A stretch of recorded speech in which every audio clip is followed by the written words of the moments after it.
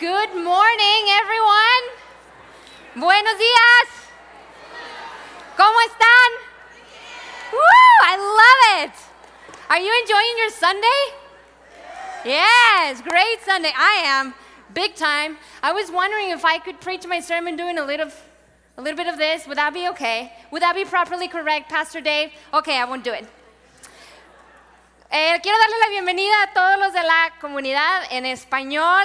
Es siempre un gusto estarlos aquí. I also want to welcome all the other people from all different backgrounds and cultures. We celebrate English and Spanish because those are our official congregations, but we know there's about 30 or more nationalities represented here, so welcome to you as well. Bienvenue. That's all I have for you. Those of you that don't know me, my name is Gabby. I am one of the pastors here at Cedar Mill, and I am delighted to be preaching the Word of God today on Pentecost, this amazing day that many consider the birth of the church. And if we are celebrating the birth of the church, then happy birthday, everyone. Les estoy diciendo feliz cumpleaños a todos y el día de Pentecostés es el día en que celebramos el nacimiento de la iglesia, pues entonces hay que felicitarnos los unos a los otros, ¿no es así? Es un placer, ustedes ya me conocen, pero si hay alguien más que habla español que no me conoce, mi nombre es Gaby, y es un placer, un verdadero placer estar aquí con ustedes esta mañana. I wish I could preach the whole sermon in both languages, doing back and forth, and the idea sounds really awesome, but it really wouldn't be very fun for you. It would be very long, I would get all confused, and you like short services, don't you? I kind of know that about you. So, the bulk of the service is going to be preached in English. There might be a little bit of Spanish here and there. Who knows? We'll see. But it's all going to be okay. And for the Spanish speakers who need help with translation, we have some earpieces. Cristina, ¿dónde estás? I am. Cristina has extra ones if anyone needs those. Maybe you don't need help and you'd like to practice your Spanish. Go grab one. It's a great opportunity. Anyway, today we get to celebrate Pentecost. And that's exciting news. I took the liberty of providing a title to this sermon in Spanglish, because I thought that would be a fun way to honor both congregations. But the other reason why I did that is because it truly represents the reality of Pentecost and this beautiful creativity of God that He shows to us through language. If you missed it, in case you couldn't see, if you were sitting over there, Steve, our English reader, was reading in Braille. So that was another language added on. During first service, we had sign language. And then thanks to Jairo, we had body language too. So there's the whole enchilada happening today. And it was a beautiful thing to see, wasn't it? Just all those languages. I was crying. I was like, oh, I hope this goes away because I got to preach. But I was bawling. Because I thought it was absolutely beautiful. I love this passage in Acts 2 when the Spirit of God was poured out onto all believers and tongues of fire descended and people spoke different languages and everybody was marveled at such a wonderful display. I imagine it must have been amazing, and celebrating that is a great thing. Remember it is a great thing. But what I want to talk about this morning is about its relevance for us today. And this is the big question. Is Pentecost a moment in history that we just get to look back on? Or is there something else for us to embrace today and live into? To answer that question, I'd like to share with you a story that I've called A Tale of Two Strangers. This story is a true story. It happens in the Bible. It's a story about two men who did not know each other, but who got to experience a beautiful encounter one day. The story happened about 10 years after that moment of Pentecost in Acts 2 that we read about. And the strangers in this story could not be more different. One of them was a man who was in full-time ministry. He was a Jewish guy, and he went from town to town extending the kingdom of God. He didn't really have a place to stay. He stayed wherever people offered him housing. Based on this kind of living, chances are he wasn't that wealthy, but he was a devout Jew. Now, on the other hand, we have this other guy who was used to a little bit more luxury, a little bit more power, a little bit more influence. a little bit more wealth. This guy was a Roman soldier. He was a centurion. And he was also a Gentile, which is just the word for non-Jew. Right? The Gentiles were the outsiders, the ones that did not belong, the different ones. This guy was used to giving orders. This guy was, do you know who I'm talking about? Does anyone know? We'll start here. The guy here, remember, I'm being tricky with you. 10 years after Pentecost, we're still in the book of Acts. He's a Jewish guy, he's an apostle, and his name starts with P. No, Peter! Not Paul, Peter. And the guy over here is Cornelius. That was his name. And we're going to read their story, Acts chapter 10. You can look it up in your Bible, but honestly, I think the easiest thing is going to be for you to follow me because it's a very long story and we got to track along. Are you with me? All right, Acts chapter 10. At Caesarea, there was a man named Cornelius, a centurion in what was known as the Italian regiment. He and all his family were devout and God-fearing. He gave generously to those in need and prayed to God regularly. One day at about 3 p.m, he had a vision. He distinctly saw an angel of God who came to him and said, "Cornelius!" Cornelius stared at him in fear. "What is it, Lord?"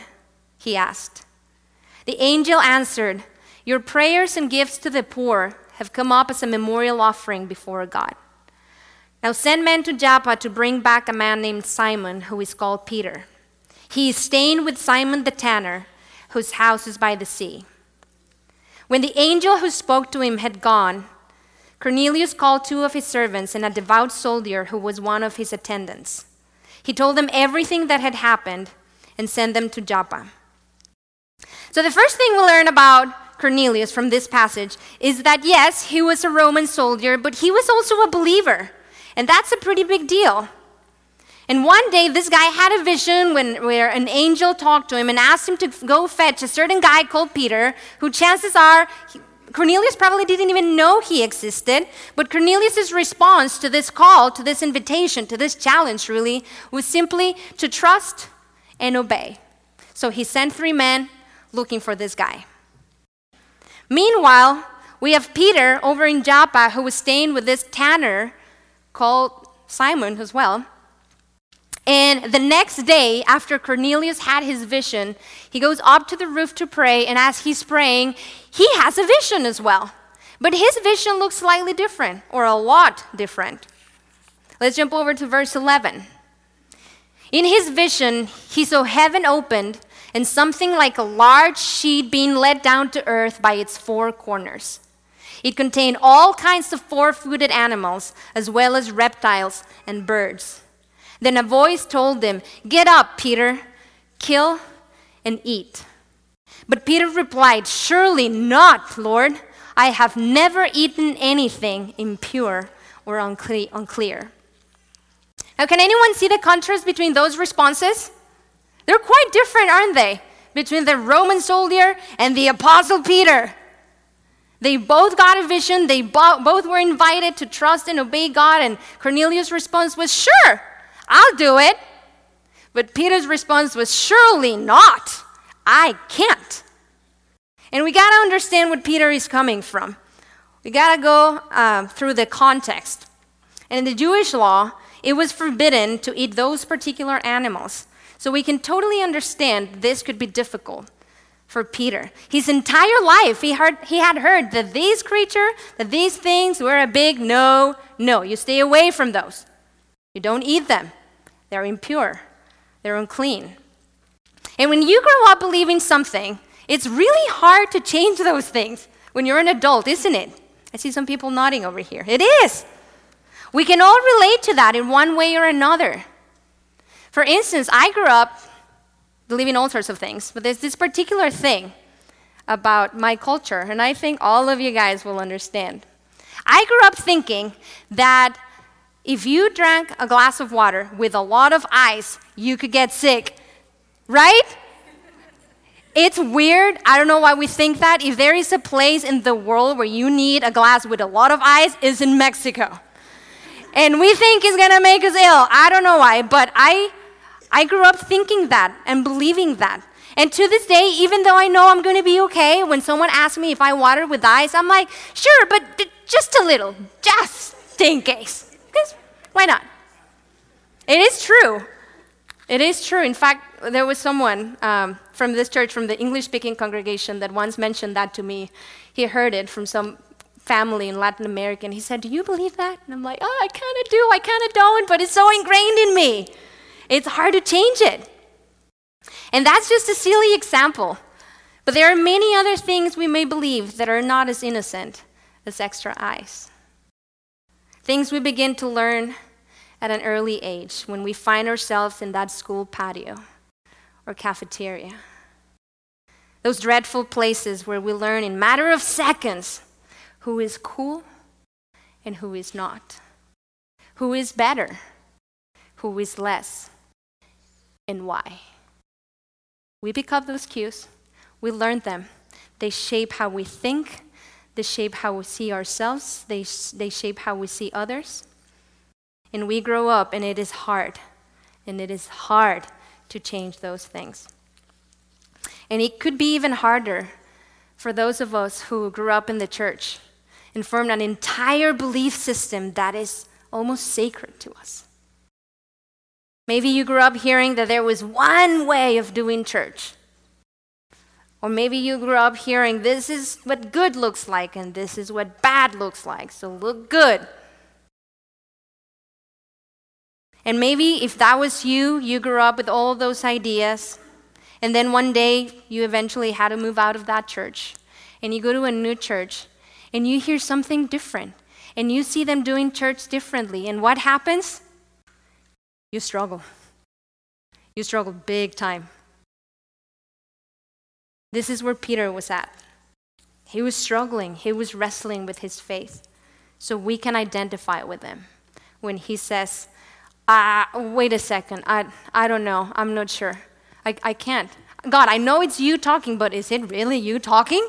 Because that's not what I've heard. The passage says that Peter went back and forth with God 3 times. And can you imagine that? Peter, kill and eat. No, God, of course not. No, surely not. Peter, kill and eat. No, but you told me that. Peter, I'm going to say this one more time. I learned from you, moms. I'm not sure God said it like that. But they did go back and forth 3 times, and that's a lot. And at some point, God had to set him straight. And he said, just Peter, stop. Look, stop.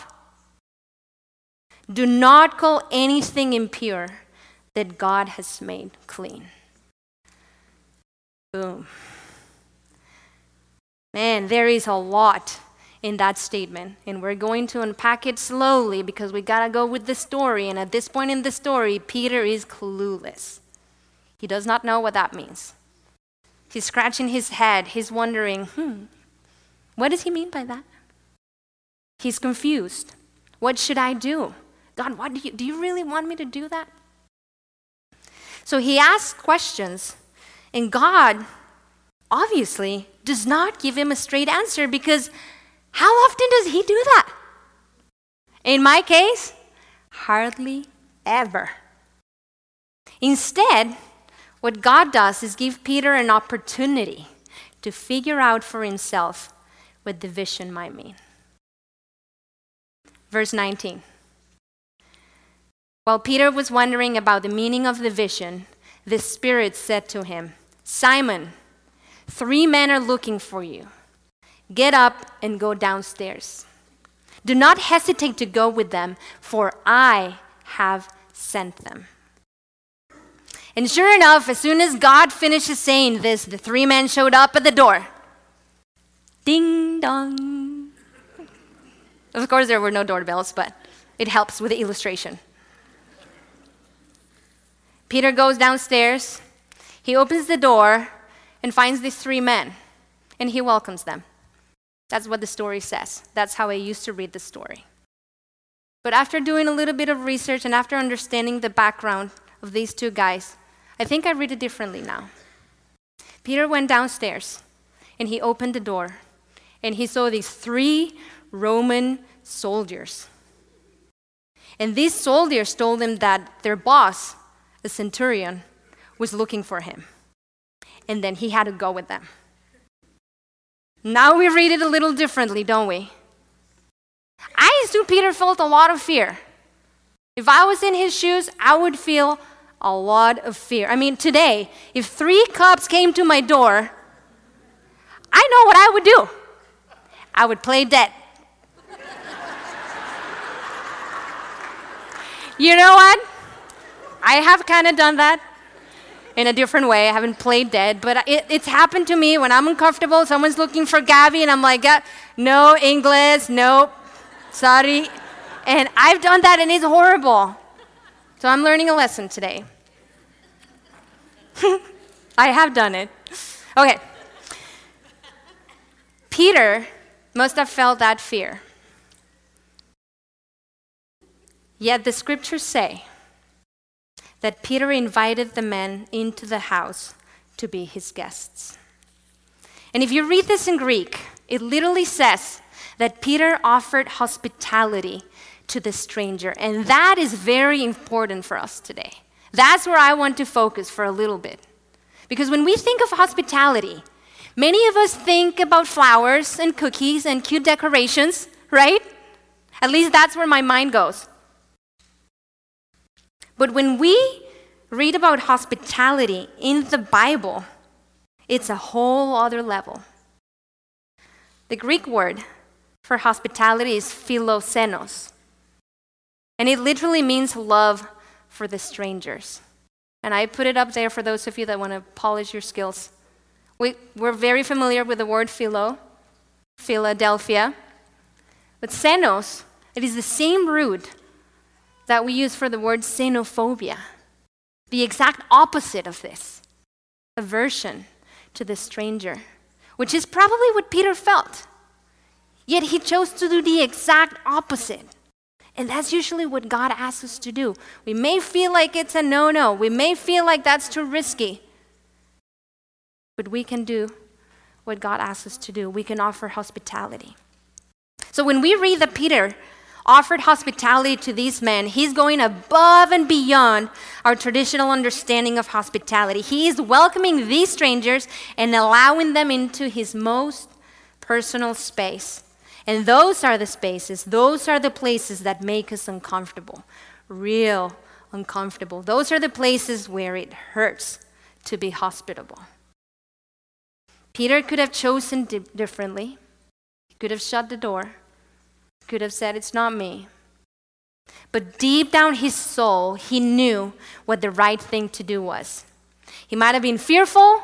He might have had lots of questions. He might have been confused. But the only truth that he had, the only thing he knew for sure, is that these men had been sent by God. He knew that. And so he welcomed them. And wouldn't the world be a way better place if we use this lens, this truth, every time we encounter a stranger? As people sent by God. Wouldn't that change our discourse? Wouldn't that change our societies? Wouldn't that change our politics? I think it would. Big time. This week I was reading a scholar that I really, really love. And she said this about hospitality and the stranger. And pay a lot of attention to this quote because it is deep. Knowing the truth is being in covenant with the one who is the truth, and then seeing him in the other, even in their most distressful disguise. I heard that. Amen. Yes. I love that quote. I love its meaning. I love its content. That's true hospitality right there. The one that welcomes the other just as they are, not for the purpose of changing them or converting them, but for the sake of recognizing God in them. That's hospitality right there. When was the last time you received that kind of hospitality? If you have a story, I'm sure it felt really good. When was the last time you did not receive that kind of hospitality? If you have a story, I'm sure it did not feel very good. When was the last time you offered that kind of hospitality to others? The story goes on, right? Every single day, we have the opportunity to write a different story in the way we talk about others, in the way we treat others, in the way we look at others, in the way we treat that person on the street, in the way we refer to immigrants on national TV. I mean, in every way possible. The opportunities are endless. Now you may be thinking, great, Gabby, I am tracking you. I love that about hospitality. But what does this story has to do with Pentecost? What does it have to do with it? Why is this story relevant? Well, you just wait, because it is coming. And it's very cool. After the soldiers stayed that night with Peter, the next day they set out back to Caesarea. And when they arrived to Cornelius' house, a huge crowd was waiting for them. And this is admirable about Cornelius, because not only did he say yes to God and said, okay, I'll obey, I'll send a few people, he told the whole town about it. And I don't know about you, but sometimes when I take risks, when I'm bold enough to take them, I don't tell a whole lot of people, because what if things go wrong? At least it's between me and him. But Cornelius does not care. He sends out, he doesn't know if Peter is going to say yes or no, but he brings the whole town, the whole crowd. They're in his house, and then Peter walks in. And imagine the scene. They're waiting for him, they're waiting for him, they're waiting for him. He's finally here, he walks in, and then there's silence. And the very first things that come out of Peter's mouth are this. You do realize that it is against our law for a Jew to associate with or even visit a Gentile. Say what? Why is he saying that? Can you imagine that? Imagine if someone said that to you, the very first thing. Imagine if I started my sermon like that. Well, it's great to be, instead of saying any of that, you do know that I'm not supposed to associate with you. Would you receive what I have to say? Probably not. So the tension goes up, and it builds up big time. And people are wondering, what? But we were here to welcome him. What's he talking about? But then Peter says this. But God has shown me that I should not call anyone impure or unclean. Tension goes down, and the people relax. And Peter and Cornelius engage in conversation, and they compare notes about their visions. Well, what brings you here? Well, I had a vision. Well, I had a vision too. Tell me about yours. And they became really good friends, and they, for a moment, forget about their differences, and all they have is their friendship. And then after that, Peter goes up. He gets up and says, I now realize how true it is that God does not show favoritism, but accepts from every nation the one who fears him and does what is right. And I can imagine people clapping and feeling truly involved and accepted and included, and this was probably a huge party, and in the midst of this big celebration, Peter begins to preach the gospel to them, and he tells them all about Jesus. And again, these people are all Gentiles, so they are probably hearing the gospel for the very first time in their lives, and they're hearing about this Jesus guy that died for them and loves them and is there to forgive them and invite them to the big family of God. And as he's saying all that, something amazing happened. This is the moment we've been waiting for in this story. Verse 44. While Peter was still speaking these words, the Holy Spirit came on all who heard the message, and the circumcised believers who had come with Peter were astonished that the gift of the Holy Spirit had been poured out even on Gentiles, for they heard him speaking in tongues and praising God. Now, does that sound familiar or what? It does, doesn't it? Remember that passage that we read in different languages? In Acts 2, the people were together. People from all nations, all of them Jewish, were in Jerusalem. They were together when suddenly a sound like a violent wind came from heaven and tongues of fire descended and everyone was filled with the Holy Spirit. People were astonished, and then Peter got up and preached the gospel, and Pentecost happened. But then, if you want to clap, go ahead, my sister. And then, 10 years later, I'm sure a lot of people had forgotten about that. I mean, most of them didn't even know about it. They were Gentiles. But 10 years later, the people were together again. People from all nations, Gentiles, they were together, and Peter got up and preached the gospel, and as he was preaching the gospel, everyone was filled with the Holy Spirit, and people were astonished because the Gentiles were speaking in tongues and praising God. And you know what happened there? Pentecost happened all over again for these people. It was a great moment, but something was different this time. I don't know if you picked it up.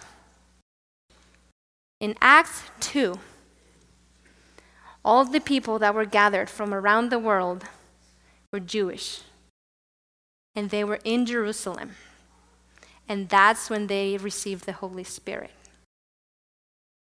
But here, the people that were gathered together in Acts 10, they were all Gentiles.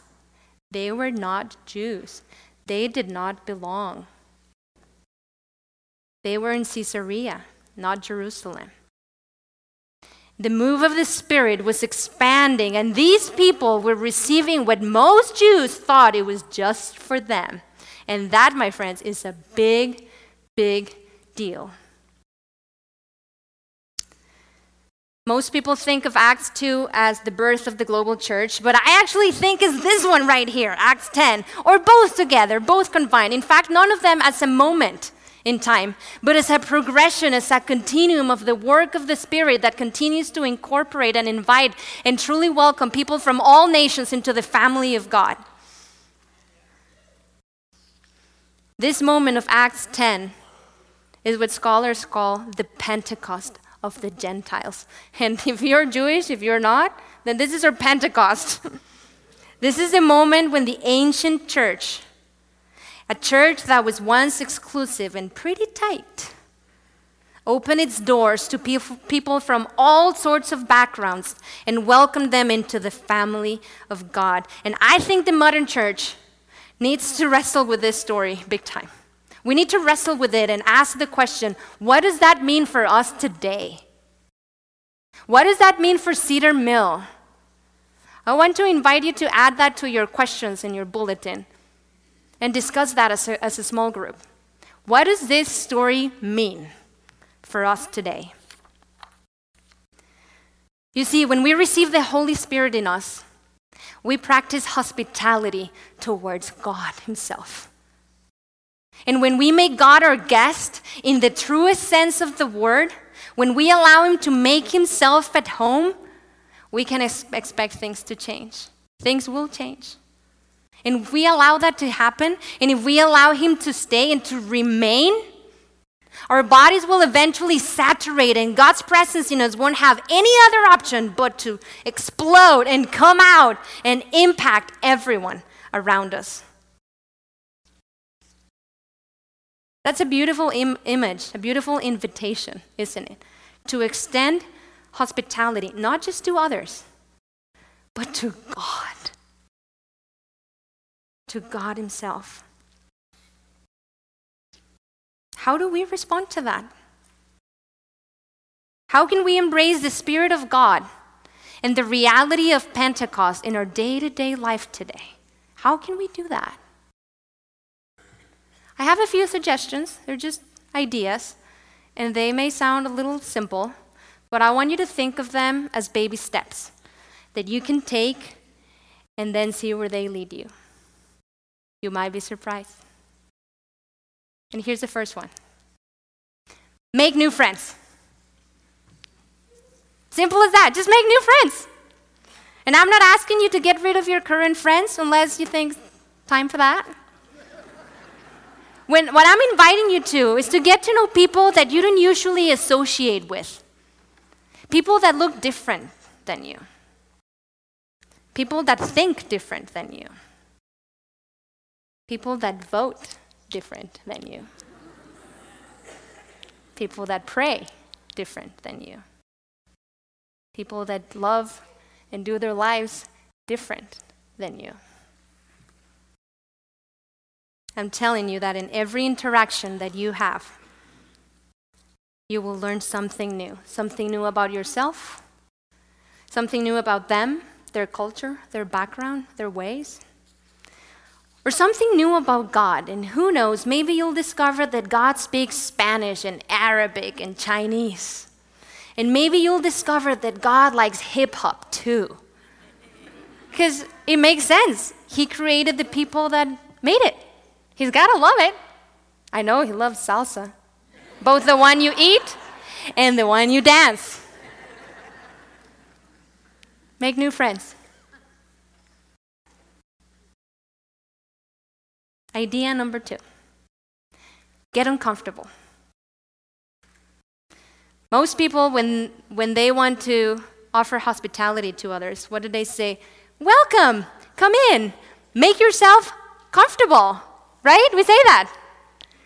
But when we talk about hospitality in the biblical sense, it's the opposite. Uncomfortable. Why? Because for most of us, true change happens through discomfort. Think about it. It makes sense. We have our own way of doing things, our own way of thinking, and there we go, doing life our way, and then someone comes and, this is not how I do things. That is not how I think. Usually what do? We step away and keep going. No change, no transformation. We just keep going. God knows where, but we are going. And then another person comes and again. And we have the choice. Do we stay or do we move away? But what God is calling us to is to engage the uncomfortable and stay there long enough until things are comfortable again. Circumstances might be the same, but chances are you will be changed. Get uncomfortable. Number 3, craft a vision. In our story, God gave both Peter and Cornelius a vision. And maybe God speaks to you through visions like these, and that's great. But maybe he doesn't, and that's okay too. And if you want to get visions like that, ask for them, because you can. Just ask him. But visions don't always need to look like that. You can also write it down and search deep within your heart, because chances are God has been speaking to you in many ways, through people, through others, through a pain that you feel when you see an injustice. Craft a vision. There is a proverb that reads, where there is no vision, the people perish. And boy, is that true. Without vision, there is no direction, no goals, no dreams to go after, no ideals, no nothing. And when we can't visualize something, chances are we're never going to get there because we don't even know what that looks like. So I invite you to craft a vision. It doesn't have to be super elaborated. It doesn't have to be long. You can write it. You can draw it. Maybe that's how you express yourself. You can shout it. You can sing it. You can dance it. You do whatever you need to do. But craft a vision. Ask God to give you one. I have a vision for the church. And I want to share it with you. It's not very long. It's not polished. It's not fully formed. And that's good, because it needs to continue to grow. But it contains a few things I would love to see happening in the church. When I wrote it in Spanish, so I would love to read it in Spanish to you. And for the English speakers, you'll see the subtitles on the screens. I'm thinking of you guys too. This is my vision. Dios me ha dado una visión de la iglesia, de lo que ella puede ser. Podría decir que es una visión del futuro, pero pudiera ser del presente, o tal vez es un poquito de los dos. Lo que veo es hermoso, es increíble, es maravilloso. Mucha gente creería que es una fantasía, pero yo sé que puede ser una realidad. Esto que veo es más que una visión, es un sueño, es un anhelo.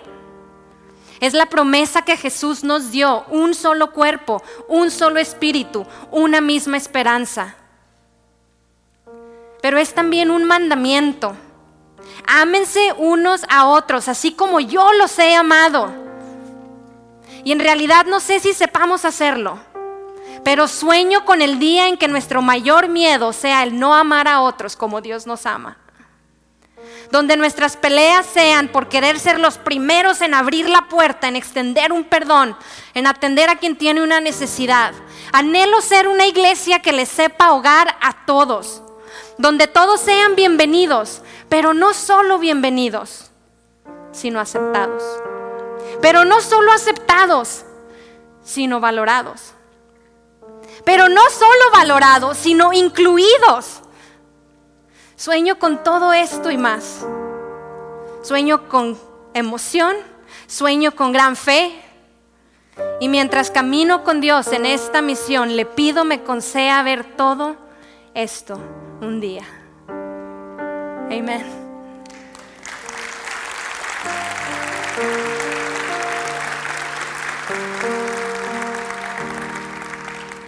This is my vision.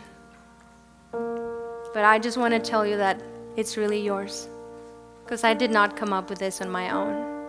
These are the things I hear you talking about and dreaming about. These are the things that I see some of you doing. These are the things that I need to long for and dream about. These are the things I learned from my disabilities team that teaches me how I can love them better.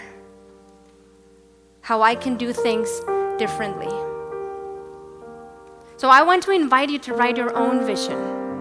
Maybe you already have one. Maybe you don't. And again, it doesn't need to be fancy. And when you write it, then share it with others. Because guess what? When people of God come together and their visions collide, Pentecost happens all over again. It happens all over again. Try one of those 3 options, or you can try something else. I don't care. Whatever it looks like, it can be big, it can be small, it doesn't matter. But whatever you do, whatever you choose to do, make a big deal out of it. Make a big deal out of it. Because guess what? It is going to be a huge deal. When we partner with God, great things happen. The Spirit moves, lives get transformed, the church grows, and that is a pretty big deal. In just a second, we're going to take communion together. And I'm going to ask you to reflect on whatever it is that God has been sharing with you today. Maybe it was something about the story. Maybe it was something about yourself. Maybe you don't know quite yet, but you can ask Him. Just ask Him and grab a pen and see what God shares with you. And whatever it is that He shares with you, make a big deal out of it.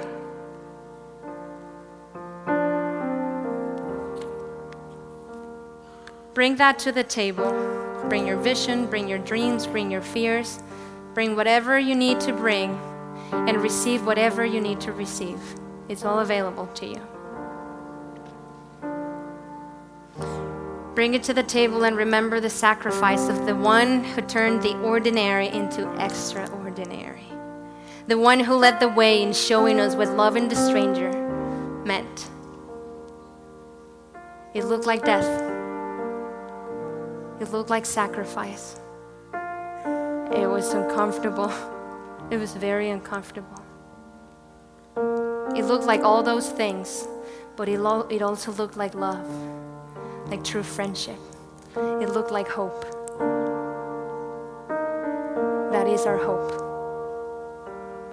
We rest in the sacrifice. We rest in Him having risen. We rest in His promise of Him coming back. We rest in Him and only Him. That is our hope. So think of that as you come forward to receive communion. Father, thank you for all those things that you are, that you give to us, that we can't even fathom. Thank you for loving us so well. So well, we don't even know what to do with that. We don't always respond the right way, but thank you anyway. Thank you for that love. Thank you for your Son. We ask you, God, to help us be transformed by that love, to help us be that love for others. Help us be that church that you dream of. Help us be that church that we are meant to be. We need you, God. We receive you, God, and we partner with you, God. In Jesus' name, amen.